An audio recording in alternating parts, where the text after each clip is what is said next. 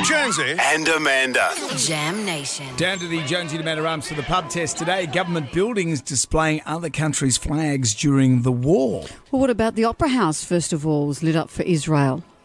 Chris Minns' government decided to light the sails.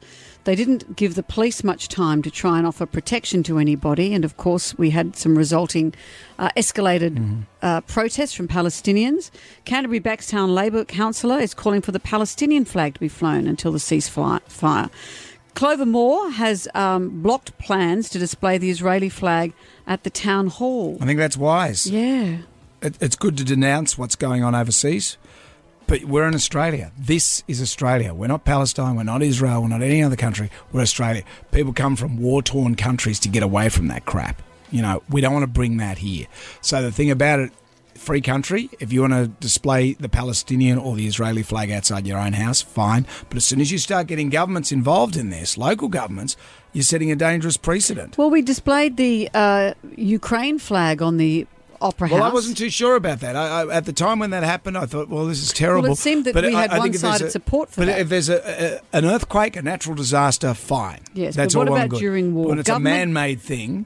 Or during war. And government building displaying other countries' flags during war, does it pass the pub test? No, it doesn't. And to me, Chris Minns is an absolute hypocrite because we're part of the British Empire and he wouldn't even illuminate the Opera House when the Queen died. And here he is trying to fly flags as foreign national. No way, it doesn't pass. No, it doesn't. I mean, if you look at what the Jewish community is going through now, but then also Palestine, I mean, all the land that's been taken away from them, you can't take sides. It's not here. Like Jonesy said, this is Australia. They came here to live peacefully. We're all multicultural. No, it doesn't. Yeah, I don't think it passes the pub test, nor does the state government showing the Israeli flag at the Opera House when they couldn't even do the King's coronation. I don't think it does, no. I think it's inflammatory and I don't think it should be done. It doesn't pass the pub test, and Jonesy articulated that absolutely perfectly. Good on you, Jonesy. It definitely does not. People come to this country to get away from all that religious crap. But once again, our politicians listen to the minority and don't give a crap about the majority. How about instead of